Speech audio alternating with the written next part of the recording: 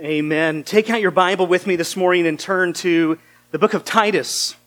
Titus chapter 1. We've been in a series the last number of weeks in considering the portrait of a healthy church. And this morning we're going to continue right in our series this morning, Titus chapter 1.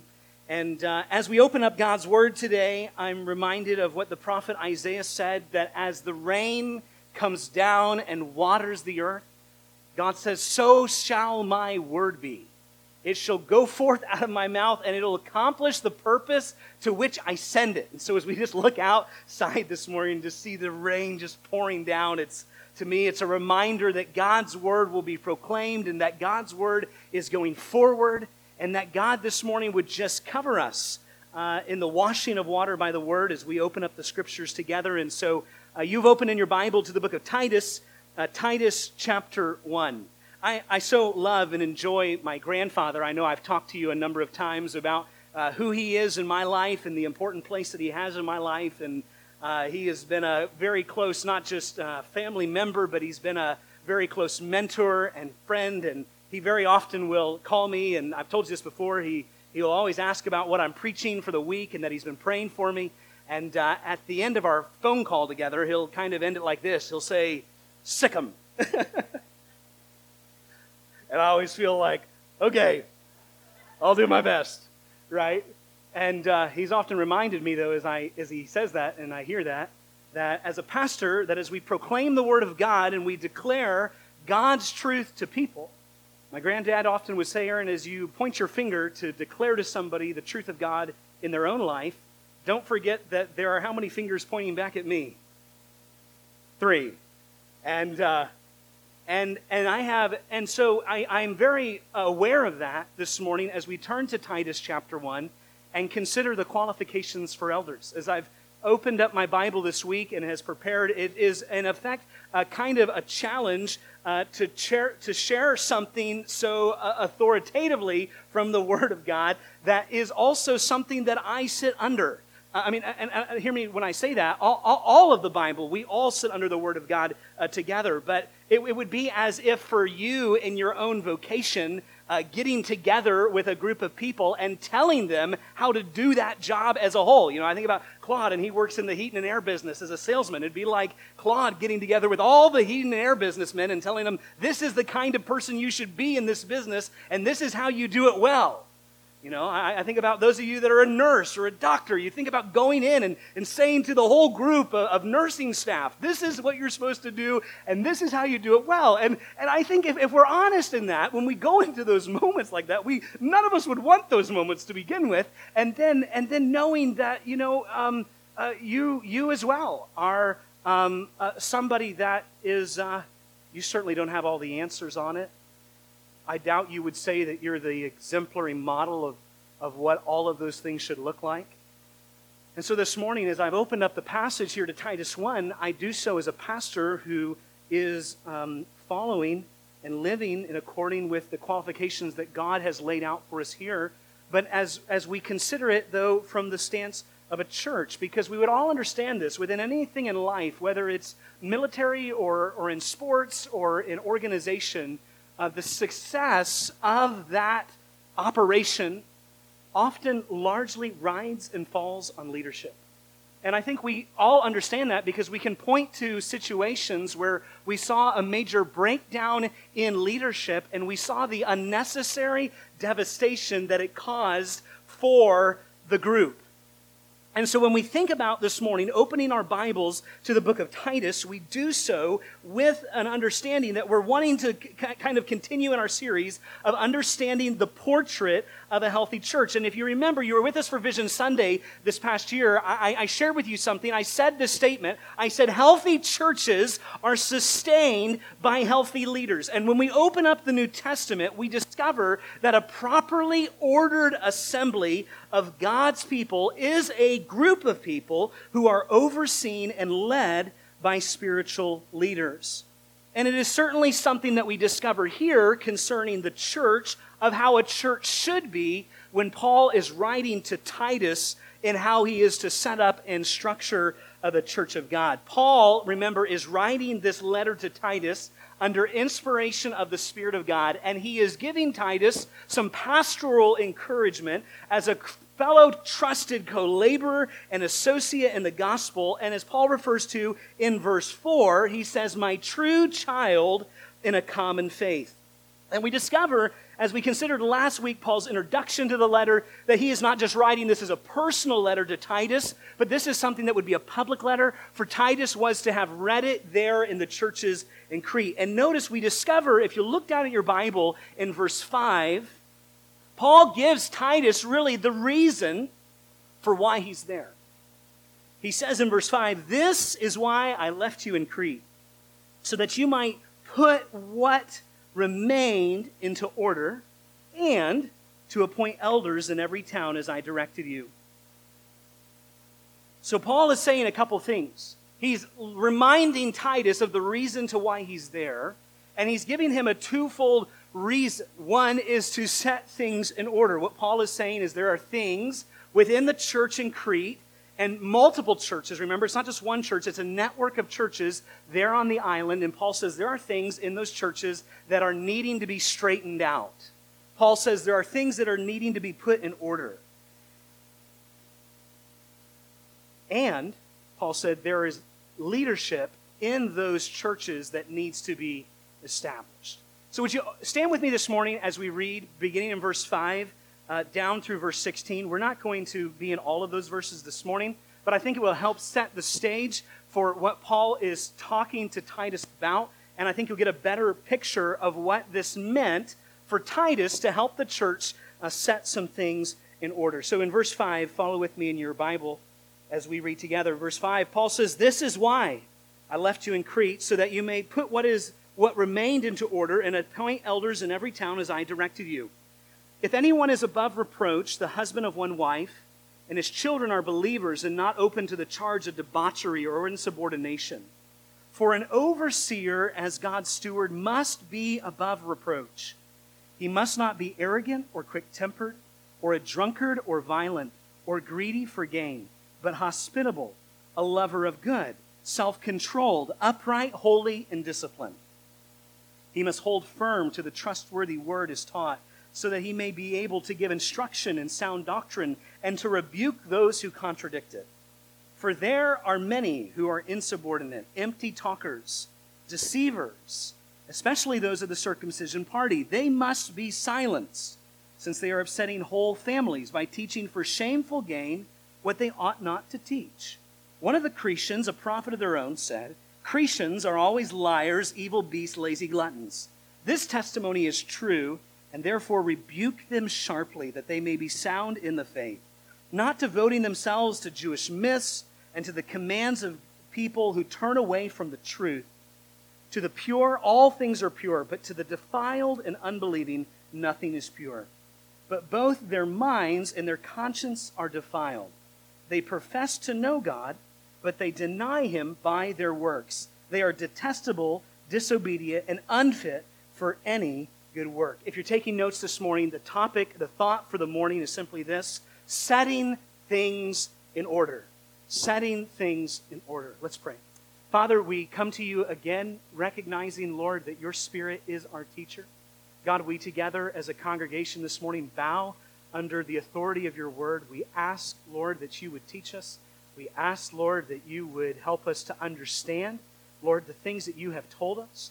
And Father, we pray that this would be something that we would find application for both in our lives and, Lord, here in our corporate body. And so we're just asking, Lord, for you to do a work this morning that only you can do. Lord, you know my weakness in this. I pray for your help this morning, that, God, you would help me to be clear in communication. We ask these things in the mighty name of Jesus, and all God's people said, amen. You can be seated. We're talking about setting things in order. Paul's talking to Titus and telling him very clearly that there are some specific things within this network of the churches in Crete that are needing to be accomplished. The one was to set things in order, and the second was to establish elders. And so this morning, just very simply, if you're keeping notes, let me give you two headings that we will be looking at. We're just looking at simply two marks of a healthy church. Paul, in kind of giving us, in the book of Titus, this portrait for a healthy church, Paul sets up the letter by talking about two important things that every New Testament church should have. The first is an established order. An established order. Paul says in verse 5, "This is why I left you in Crete, so that you might put what remained into order." Someone has once said that moral compromise, like doctrinal compromise, spells disaster for the church. And here in this passage, we find two important things that Titus is to do. We're finding out his purpose, and he already knew this, but Paul is reminding him of it. There are two things that he is to set out to do in his mission there on the island of Crete. The first is to set in order the things that remain. And second, to appoint elders, Paul says, in every city as directed. That phrase there in our Bibles, that you might put what remained into order. To put into order is a term that is used in the New Testament that is often associated with medical terminology. It was a medical term. Actually, the root word is the word ortho, which is this idea of to make straight. And it's from which we get many words that we use in medical circles. We think about an orthodontist. What is he making straight? Teeth. And then we think about orthopedics, and what are they making straight? Bones and ligaments and all of these things. And so the idea that Paul has, this was a word in ancient times that would often be used of setting a broken bone. It was the idea of straightening somebody's crooked limb or taking their, they didn't really have a lot of orthodontic stuff back then, but I'm sure if they did, it would be this idea of straightening their teeth. Because why? Because it's out of order. It's not the way it should be. And so notice, what do we discover about this? This is a term that Paul is telling Titus, look, Titus, there are some things in the network of churches there in Crete that are not in order. There is some order that needs to be established. There is order that needs to be created.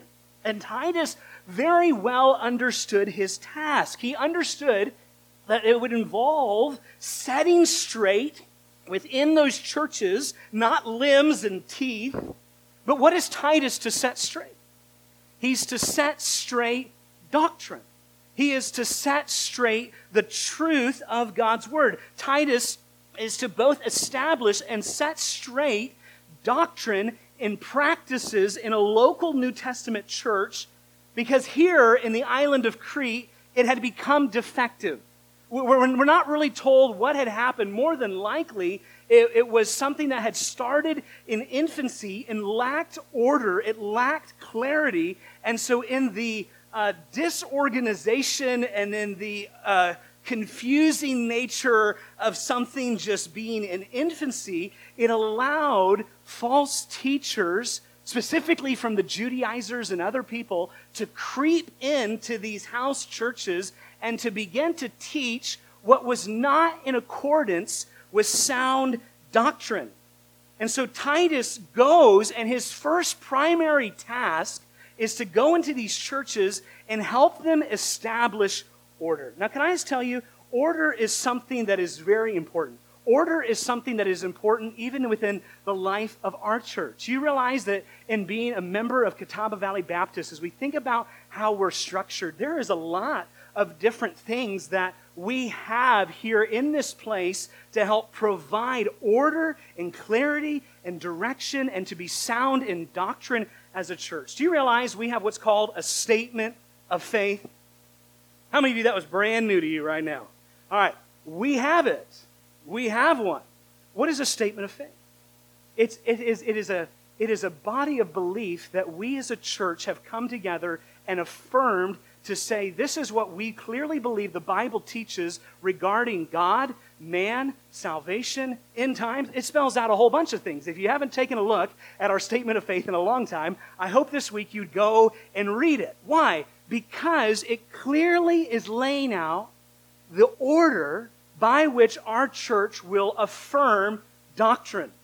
So the teaching of our church, whether it's from the pulpit on Sunday morning or from children's church and for the little wee ones, all of it from mega to minor, it all should fall under the doctrinal teaching of our congregation. We affirm that with a number of other churches. We have a church covenant. So the statement of faith is what we believe as a body, as Catawba Valley Baptist Church. Our church covenant defines how we are to live and relate to one another within the body. We're to work for the unity in the body of Christ, is a statement in our church covenant. We're to raise up, as would be in our care, those in the nurture and admonition of the Lord. When you came into membership of our church and in our new members class, we clearly go through this. If you say, Pastor, I haven't been to a new members class in a long time, but what you're talking about seems new to me, I'd love to sit down with you. Because here's the thing. We together, as we function in an orderly way at Catawba, we do so under the unifying doctrine of our statement of faith, which is based on the Word of God. And secondly, we relate to one another in terms of our church covenant in how we have promised to one another in uniting in membership here at Catawba Valley. This is how we will relate and live and serve together in unity here. So we have a statement of faith. We have a church covenant. We have bylaws. You say, I don't see any bylaws in the New Testament. Right here. Put what remained into order. This is our order. We together as a local congregation have come together and formed these bylaws to say this is how we will relate to one another in terms of electing leadership, in terms of how we vote and buy and purchase and do all of these things. Why? Because it's healthy for a church to have a clear, established order. We have organizational flow. We have process of communication. We have job descriptions. Why? Because all of those things are so that by God's grace, we might be the kind of church that He wants us to be.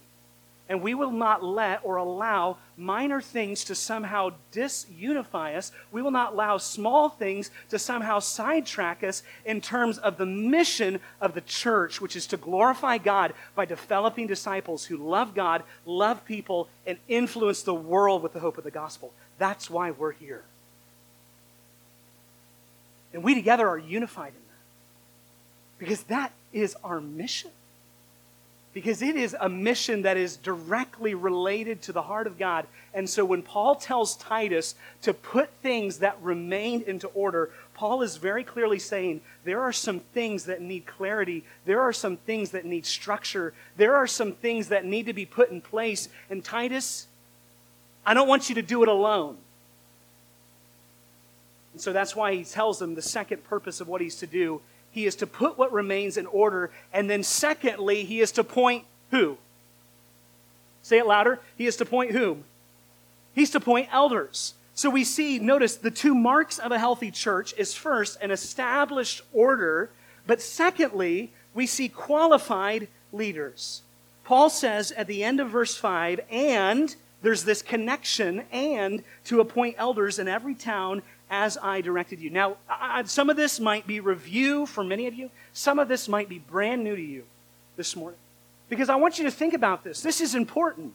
This is important for our church. This is important for how we will be led. In the New Testament clearly recognizes two distinct offices within the local church. That of pastor, elder, and bishop, and that of deacon. And as a church, as we look at the New Testament, we see these two offices clearly distinguished.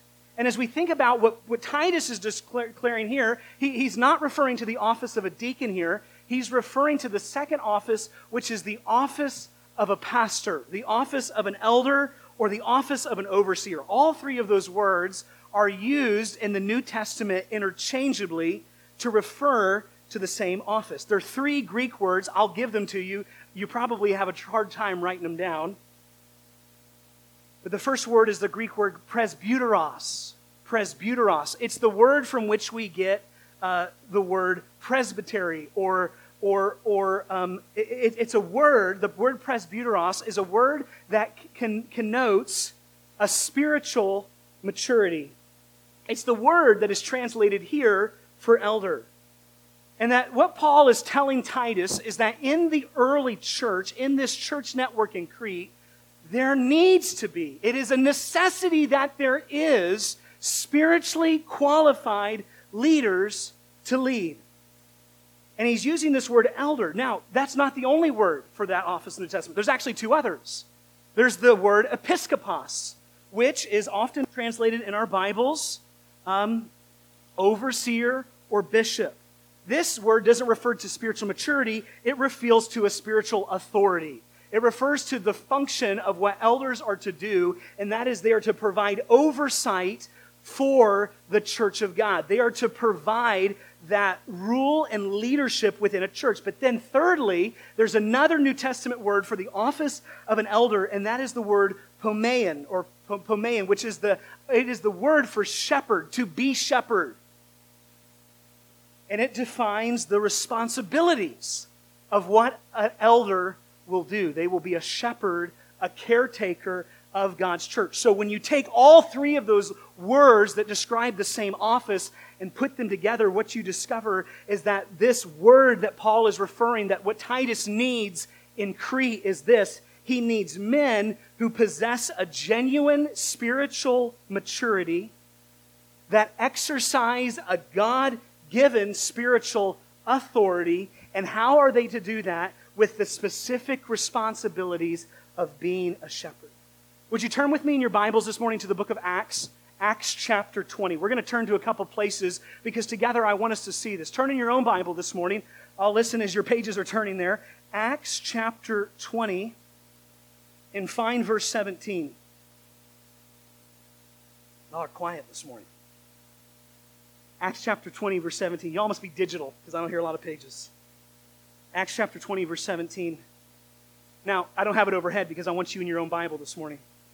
Acts chapter 20, verse 17. Now, from Miletus, Paul said, he sent to Ephesus and called the elders of the church to come to him. Notice, Paul's calling for the elders. And when they came to him, he said to them, jump all the way down to verse 28. Notice what he describes to these elders. He says, pay careful attention to yourselves as elders and to all the flock which the Holy Spirit has made you overseers. That's the second word, episkopos. They're to be overseers of the church of God. And notice, how are they to do that? Because in which the Holy Spirit has made you overseers. Notice the third word. They're to care for, they're to be shepherds of the church of God, which he obtained and purchased with his own blood. You see, right here in Acts chapter 20, we see all three of these terms, presbyteros and episkopos and poimen, all referring to the same office of a pastor, of an elder. And notice in verse 28, answer this question: who made them overseers? Who made them overseers? I don't hear you. Say it louder, Miss Tammy. The Holy Spirit. Turn to your neighbor and said, the Holy Spirit made them. It's the Holy Spirit. It wasn't a church. It wasn't an individual.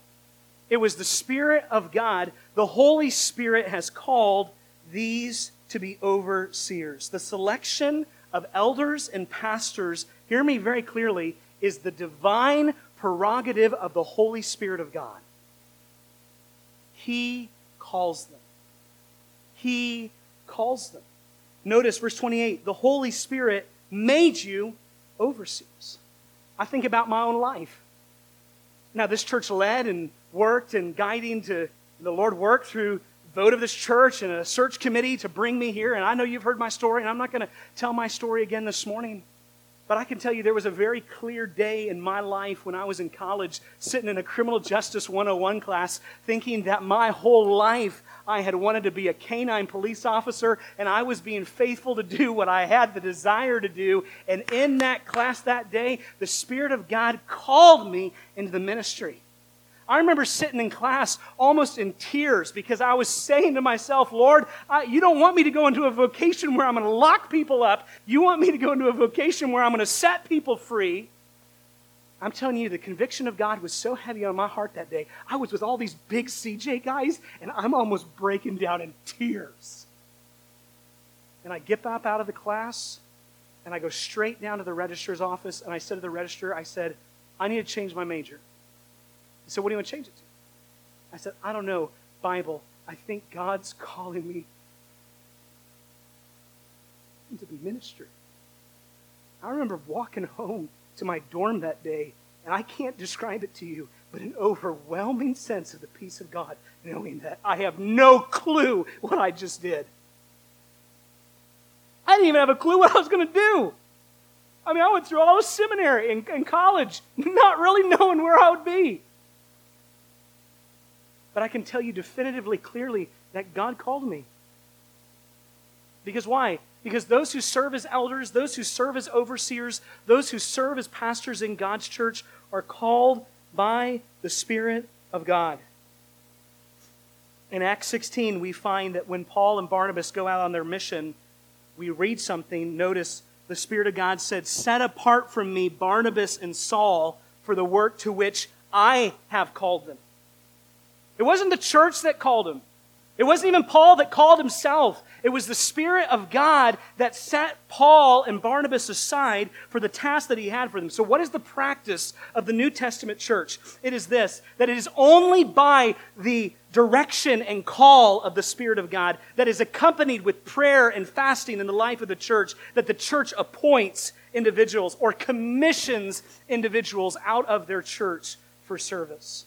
So go back with me now to Titus chapter 1 and look at verse 5 and see clearly then what Paul is telling Titus. He says to him in verse 5, this is why I left you in Crete, that you might put what remained into order, and secondly, to appoint elders.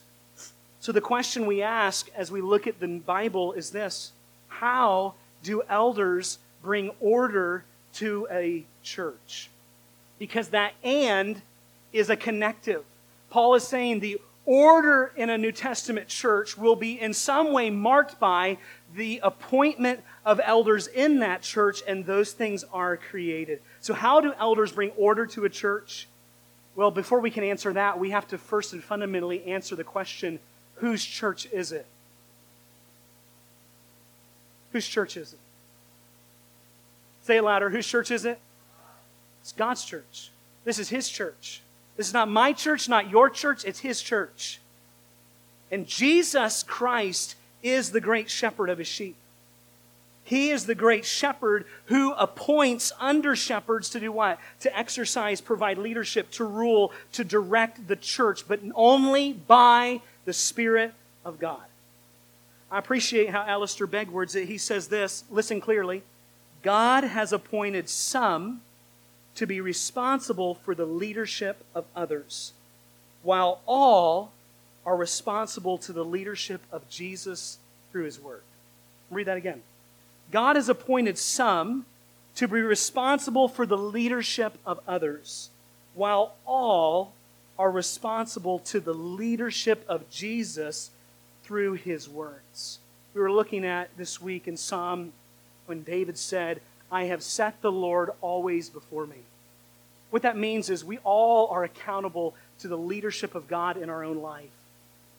And that as a church corporately, we bow to the Word of God. We bow to the leading of God through His Word because we believe in the leadership of Jesus Christ and that He is the shepherd of His sheep.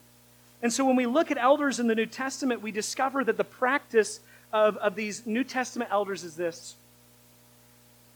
Is the word in singular or plural form? Someone tell me the word elder there. Is he talking about one or more than one?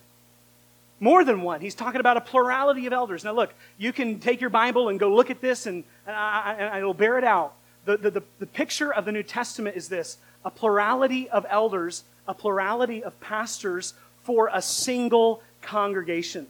Some of us have come from backgrounds that we grew up in that only had one pastor for the church. Some of us actually were in a church for a period of time that didn't even have a pastor, that didn't even have an elder. I'm just kind of curious as I kind of look over the room this morning, how many of you would say there was a time in my life where I have been in a church that for a period of time did not have a pastor or an elder? Can I see your hand?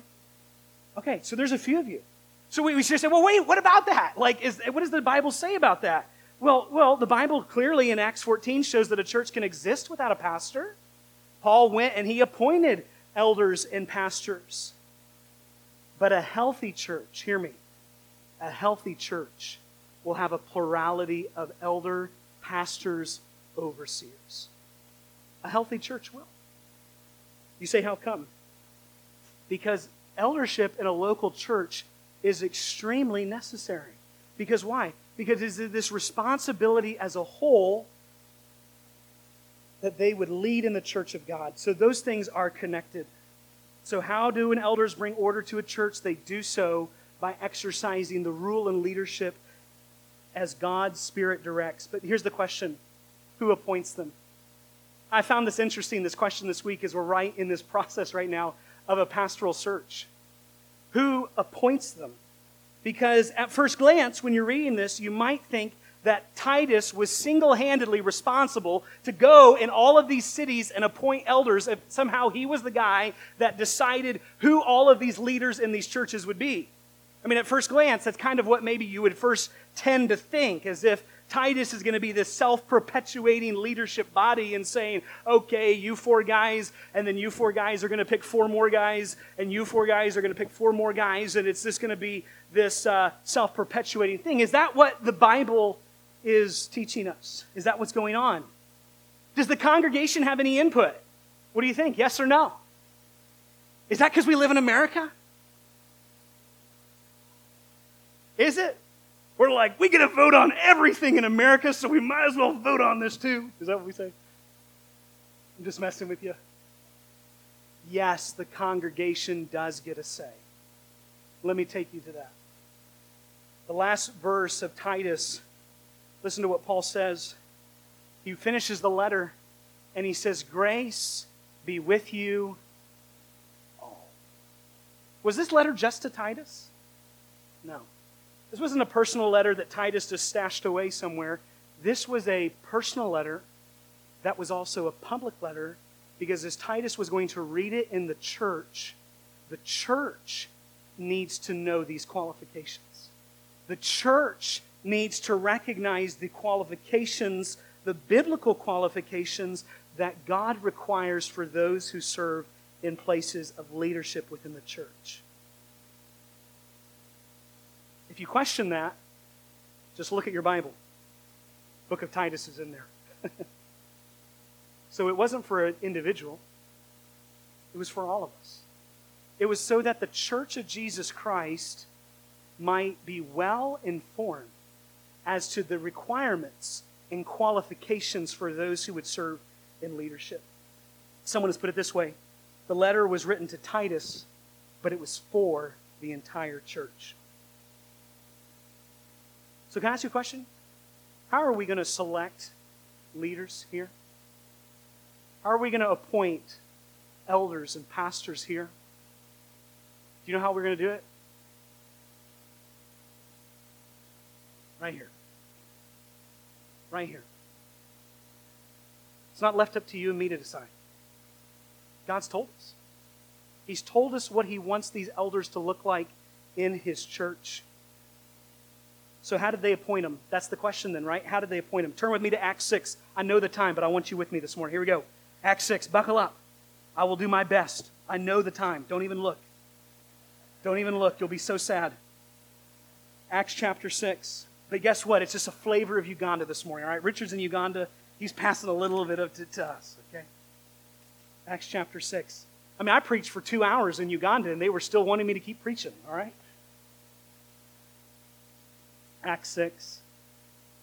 Notice in verse 2, we discover there's a situation in the life of the church where the elders, who are the leaders in the church in Jerusalem, are going to need to appoint some leaders. And how are they going to do it? Notice in verse 2, and the 12, that's the apostles, they summoned the full number. Who's the full number? Someone tell me. All of whom? The 12, the apostles, summoned the whole number. Who's the whole number? The church. They're calling the church together. And they're calling the faithful followers of Jesus Christ. And they said to them, it is not right that we should give up preaching the word of God to serve tables. Therefore, brothers, they're calling out the church. Pick out from among you, among whom? Yeah, the church. 7 men of good reputation, full of the Spirit and of wisdom. And notice, here's the word, and we will appoint to this duty. Do you see what's happening here? Those new deacons in the church were directly selected from within the church or by the church to be confirmed. Notice. Pick out among you 7 men of good report. They're to pick them out. Notice whom we, the apostles said, will appoint. What do we discover? What does this mean? It means that the church selected them, but the apostles, the leaders, the elders in the church appointed them. The appointing that Titus is talking about here is at the end of a process. And I personally believe it includes the congregation. That's why when our men were chosen as deacons this year, they were selected, notice how, out of our body, represented in the other deacons who were serving, to be brought before the church, for the church to weigh in on those men that would be serving them and confirming that. And then the elders or the leaders in the church appointed them. How many of you were at Dylan and Eric's ordination service not too long ago? And then we appointed them to that task. The same is true happening right now in our pastoral selection committee.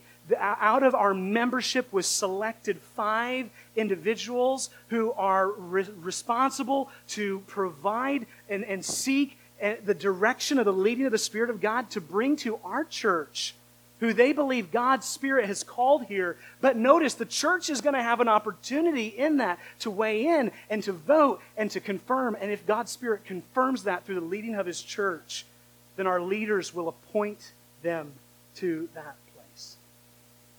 Wow. I had like 4 more pages of notes, and I believe we're just going to pause here. We're going to press pause. I don't know if I've ever pressed pause in a sermon before, but we're going to press pause this morning, because I don't want to rush through the qualifications that he is outlining. And so next week, we'll be there. If God's leading in that, we'll be there. But here's the thing. Here at Catawba, we want to be sensitive to the leading of the Holy Spirit. We want to be sensitive to God's leading in our congregation.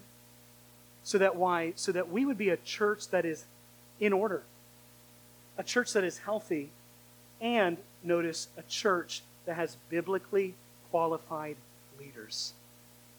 Those things are important. Not because I said it. Because God said it. Would you pray with me? Father, we're thankful.